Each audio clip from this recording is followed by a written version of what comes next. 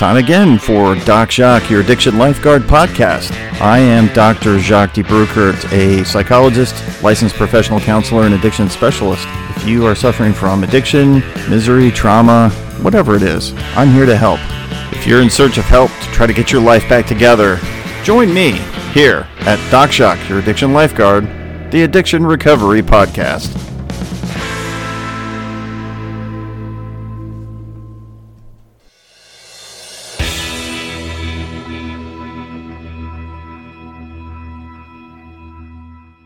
I wanted to be real clear about what this podcast is intended for. It is intended for entertainment and informational purposes, but not considered help. If you actually need real help and you're in need of help, please seek that out.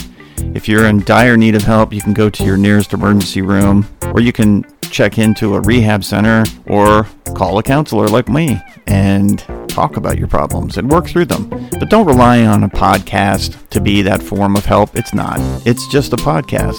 It's for entertainment and information only. So let's keep it in that light, all right? Have a good time, learn something, and then get the real help that you need from a professional.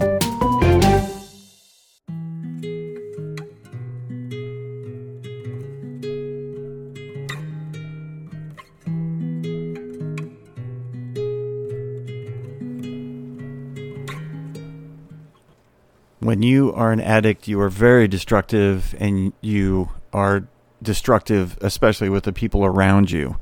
Those who you love the most are the ones usually that you've done the most damage to in your addiction. And we struggle in our recovery with understanding how do we make things right, or how do we make them better. And I wanted to talk to those of you who are feeling like you are lost and you cannot return, because you have destroyed one too many things, or maybe damaged the people around you too much, and they won't accept you. So today's topic is the prodigal child. And it could be a son or it could be a daughter. The story of the prodigal son comes from a trilogy of stories in the book of Luke. And they are the story of the lost sheep, the story of the lost coin, and the story of the lost son. I'm going to focus particularly on the story of the lost son, because I think that's a particularly telling, direct kind of relatable story to those who are suffering from addiction and trying to work their way back through recovery. And in the previous podcasts, I've kind of led up to this with an understanding or helping you understand what you need to do to get to the point of recovery. But I think it's best if we take a pause from those steps, doing the step work, to really understand how can we embrace recovery when we've done that damage. So I wanted to talk to you about the story of the prodigal son. And so I think the only way we can really do that is if you really understand the story of the prodigal son as it's written. It's a biblical story. It's a parable within the Bible. But Jesus told that story to his followers and to the Pharisees, the rabbis, one day, as a way to explain how to turn towards an accepting, loving father figure, God. So let me tell the story as I have read many different versions of it in various versions of the Bible, depending on which one you're looking at, the Message or the New Testament, whatever version of the New Testament you're reading. I mean, it's going to be worded differently, but here's the story. So Jesus is talking to the disciples and to the Pharisees, and he's telling them the story of two sons who live on a farm that is owned by their father, and the two sons have been given an inheritance that they can have, and typically in the Middle East, it would have been given to them when they are venturing out into the world to go find a bride and to establish themselves in the community as contributing members of that society. So they find ways to go out and when they're ready. And so these two sons are working on this land that their father owns, and they are finding ways to help him, and that's kind of what you did at the time, was you had sons and daughters, and they were the help for you so that you could continue to expand and grow your family's life. And so anyway, so these two sons, they have this money that's going to be allotted to them if they so choose. It's their inheritance to move out and move on if they choose. And so one of the sons, the younger son, he goes to his father and he wants the money now. And so he wants that money because he's a womanizer, and he drinks, and he wants to go out into the world and use that money to do those things. And so he tells his father, I want that money. And his father reluctantly but thoughtfully gives it to him, and knowing that his son is probably going to waste it, but he gives it to him anyway. And soon after getting the money, the son gets the brilliant idea that he's going to go out and use that money to drink and chase women around, and that's going to be his life. And so when he does that, he disappears from his father's land, and he's gone for a considerable amount of time. And Jesus doesn't really elaborate, but I would assume that it was probably a year or two, maybe longer. The older son stays on the land and helps his father raise the sheep and the pigs and grow the food for the family. And that son goes out and he does what people do when they are being destructive and they are being, crazy addicts, if you will. So he's out drinking, he's visiting prostitutes, and he's living his life. And of course, as everyone does who lives like that, and if you're listening to this, you know exactly what I'm talking about because you've done it. He loses everything. And now he's completely destitute. He has no money. He has nowhere to live. He has nothing. He spent everything he has, and he's not working, so he's out of luck. So he returns back to his little village town area, and in that attempt to come back, he never actually makes it to his father's property, but he ends up making it to his father's neighbor's property, where they offer him the ability to be basically a little better than a slave. So in seeing that and in doing that, he's able to get to that land and watch his father. And he's watching as he's living in the most horrific condition he can possibly live, most likely. And he's slopping the hogs, and he's feeding himself basically from what he could get from the food, the leftover scraps of food and garbage that they're giving to the pigs. And he's looking over at his father's property, and he notices that his father's servants, who he's hired over time, are actually living better than he is. They're eating 3 meals a day. They have a place to live. They have a roof over their head. They're not sleeping in a barn. And they are, in fact, actually living quite well compared to what he is. And now he feels ashamed and embarrassed and upset at his stupidity. And in terms of recovery, that would be that point where you can't take it anymore and you've changed. You've given up whatever it is you were pursuing, your drug of choice, or whatever it is you're doing that's destructive, and you've given it up. So he goes to his father, and he goes to his father to apologize. He doesn't go to him for acceptance. He goes thinking he's going to be rejected, but he wants to apologize for bringing shame to himself and to his father and to his family. And he wants to explain to his father that he actually understands what he's done and how much he's lost and how wrong he was. So he goes to his father and he tells him, I am sorry for doing that, and I've sinned, and I've lived a horrible life, and I'm embarrassed and shamed about that. And his father's reaction to it is to accept him with open arms and to embrace him. In that moment when he is actually saying that he has failed. And this is the opposite of what this man thought he would receive from his father. So his father actually goes the opposite direction, not only accepts him, but embraces him and wants him to understand that it is okay. That's okay that he's experienced that, and that he loves him, and he forgives him for it. He has a party for him. Now his older brother is very upset about this because his older brother has been there the whole time, working the land and living with his father and being responsible. And he gets upset that his brother is being celebrated for his folly and his failure. And he tells his father that.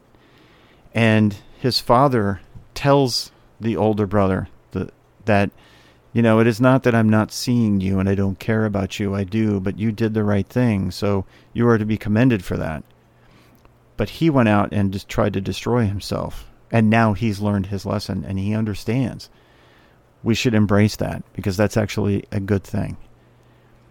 He is essentially telling him that he's been the lost sheep. And his father now has been waiting for him. Now, the way I interpret that story and through the lens of recovery is a little bit different, because what I noticed about that story is that the father does not chase his son.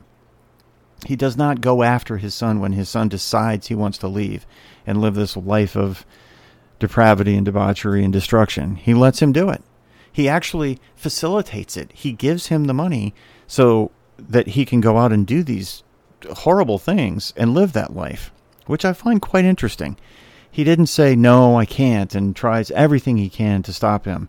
He actually gives him the money and the means to do it, and then lets him go and waits.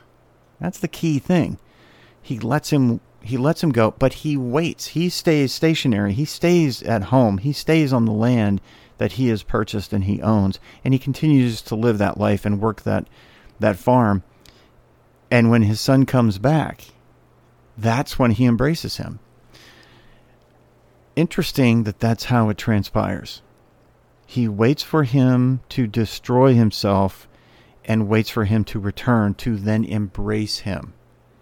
And I believe if we think about this in logical ways, that is actually the best way to do it, because experience teaches us our lessons. And we can't take experience and stick it in somebody else's head. They have to have that experience. That's how they learn. So when he comes back and he does this, he then is accepting of that forgiveness, and then he lives his life. And Jesus was telling that story, and hopefully people could noodle it through and realize that there is a loving father figure that can accept you if you are willing to be truthful, honest, and open about your mistakes. And that's the part that many times is missing, is that openness and that honesty. And so in recovery, if you have addiction and you're going out and destroying yourself, one of the things that people really, really struggle with and plagues them for a long period of time, a long time, and I spend many hours with people trying to work through this issue with them, is the one of, I have recovered, but I can't forgive myself, and I can't accept forgiveness from other people for the things that I did. And that is where your recovery gets hung up. Are you worthy of that forgiveness? Can you accept that forgiveness? Is it possible? And I say, yes, it is. However, you have to understand that there's somebody or something that you have to make that offering of, that acceptance, that you're saying that you've accepted the fact that you have done this destruction. There has to be something for you to say that to, somebody or a being. And if not, then you're going to really struggle. You also have to be able to understand it through someone else's eyes. And so that forgiving father, that forgiving parent, the mother, the father, whoever it is that's forgiving you, that is where you need to cement the idea that you are worthy of forgiveness. And it's very healing. It can be very healing.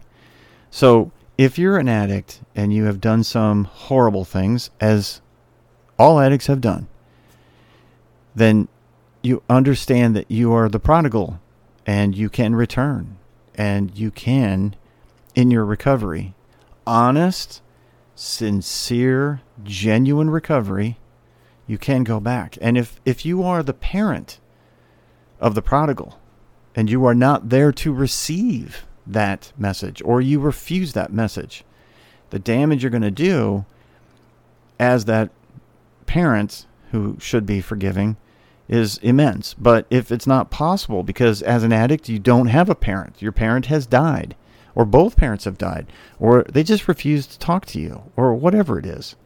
You still have to get to that point where you can live with the idea that you have been forgiven.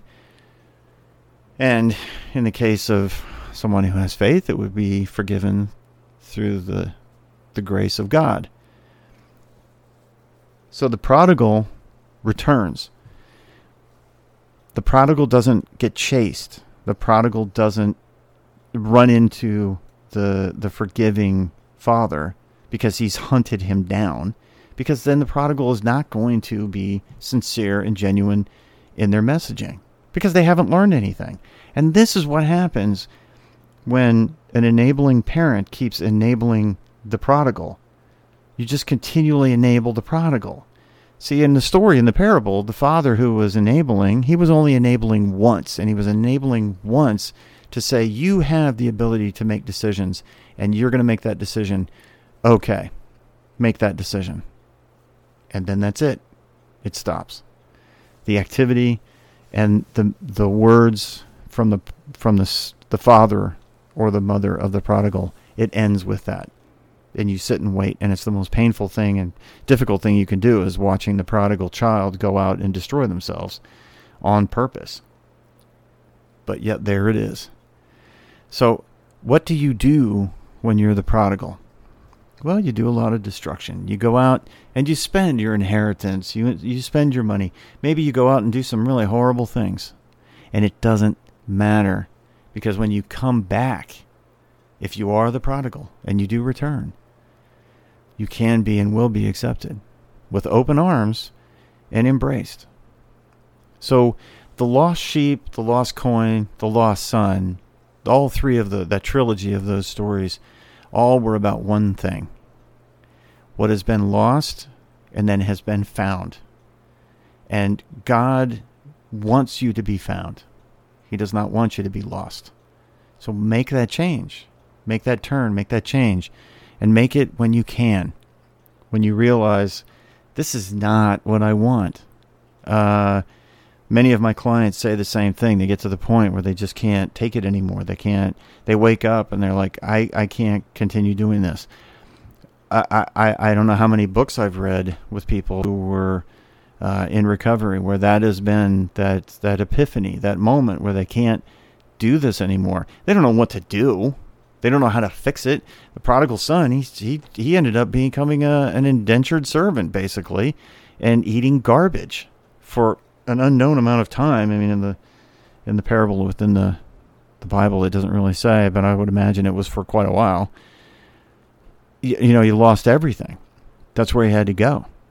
And so when you find yourself at that point where you know that you can't do this anymore, what you've been doing, I can't do this anymore, and you don't know where to go with it, that's fine. It's okay. The prodigal didn't know either. All the prodigal knew was he just wanted to be heard and understood that he had changed. He wasn't necessarily looking for acceptance. He was looking for understanding. So you may not know where to go. You may not know how to do it. You may not know you just don't like the way you feel. I can't live like this. And the prodigal son was doing that every day. He'd wake up and he'd be living this horrible life eating garbage. And that didn't feel good. But he knew it was because of his own doing. And that's all he needed to know was it's because of my own doing. And so from that, he moves on and is accepted. You can do it too. It's not that hard to do. So don't give up trying. If you are the prodigal, maybe you've got more suffering to go through. Maybe your arrogance is still plaguing you, as it does in addiction. Arrogance is a horrible thing. It's a terrible thing. It's the thing that keeps driving you into further and further into your addiction. But maybe your arrogance has just taken you over. Maybe it has temporarily. If you're still alive, there's still hope. So finding ways to enter back into society, back into your family, if you can. Some of us have parents who just aren't there. They don't care. They're disconnected. They are they're crazy. They're unavailable. They're destructive themselves, and you can't have that relationship. There are people who have parents that are like that.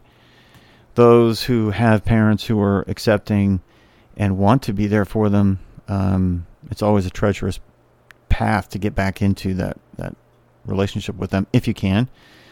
But it's very healing. And if you've heard healing words of, I'm proud of you, or I'm so glad that you've learned this, and I'm glad that you're now understanding that, and I will encourage you in your recovery and encourage you in your path towards getting back to a normal living, normal life. If you have the ability to get that from someone, from a parental figure, great. If not, you can always turn to another source. It could be a family friend. It could be a more distant relative, a grandparent. In my case, it was my grandparents that did that, and it was very healing. If not, just somebody that you respect. And you can also turn to God, who is a loving God who wants to accept and embrace you, the prodigal. So let's learn from this story that Jesus told us many, many years ago, but it's still applicable today. It's really interesting how much of Scripture is still applicable today, as if it was just written. Finding ways to reconnect and to return in your recovery, because you know what, living in a destructive cycle and is maddening and frustrating. And those of us who have done it and felt trapped, you're only trapped if you don't look for a way out, and there's always a way out.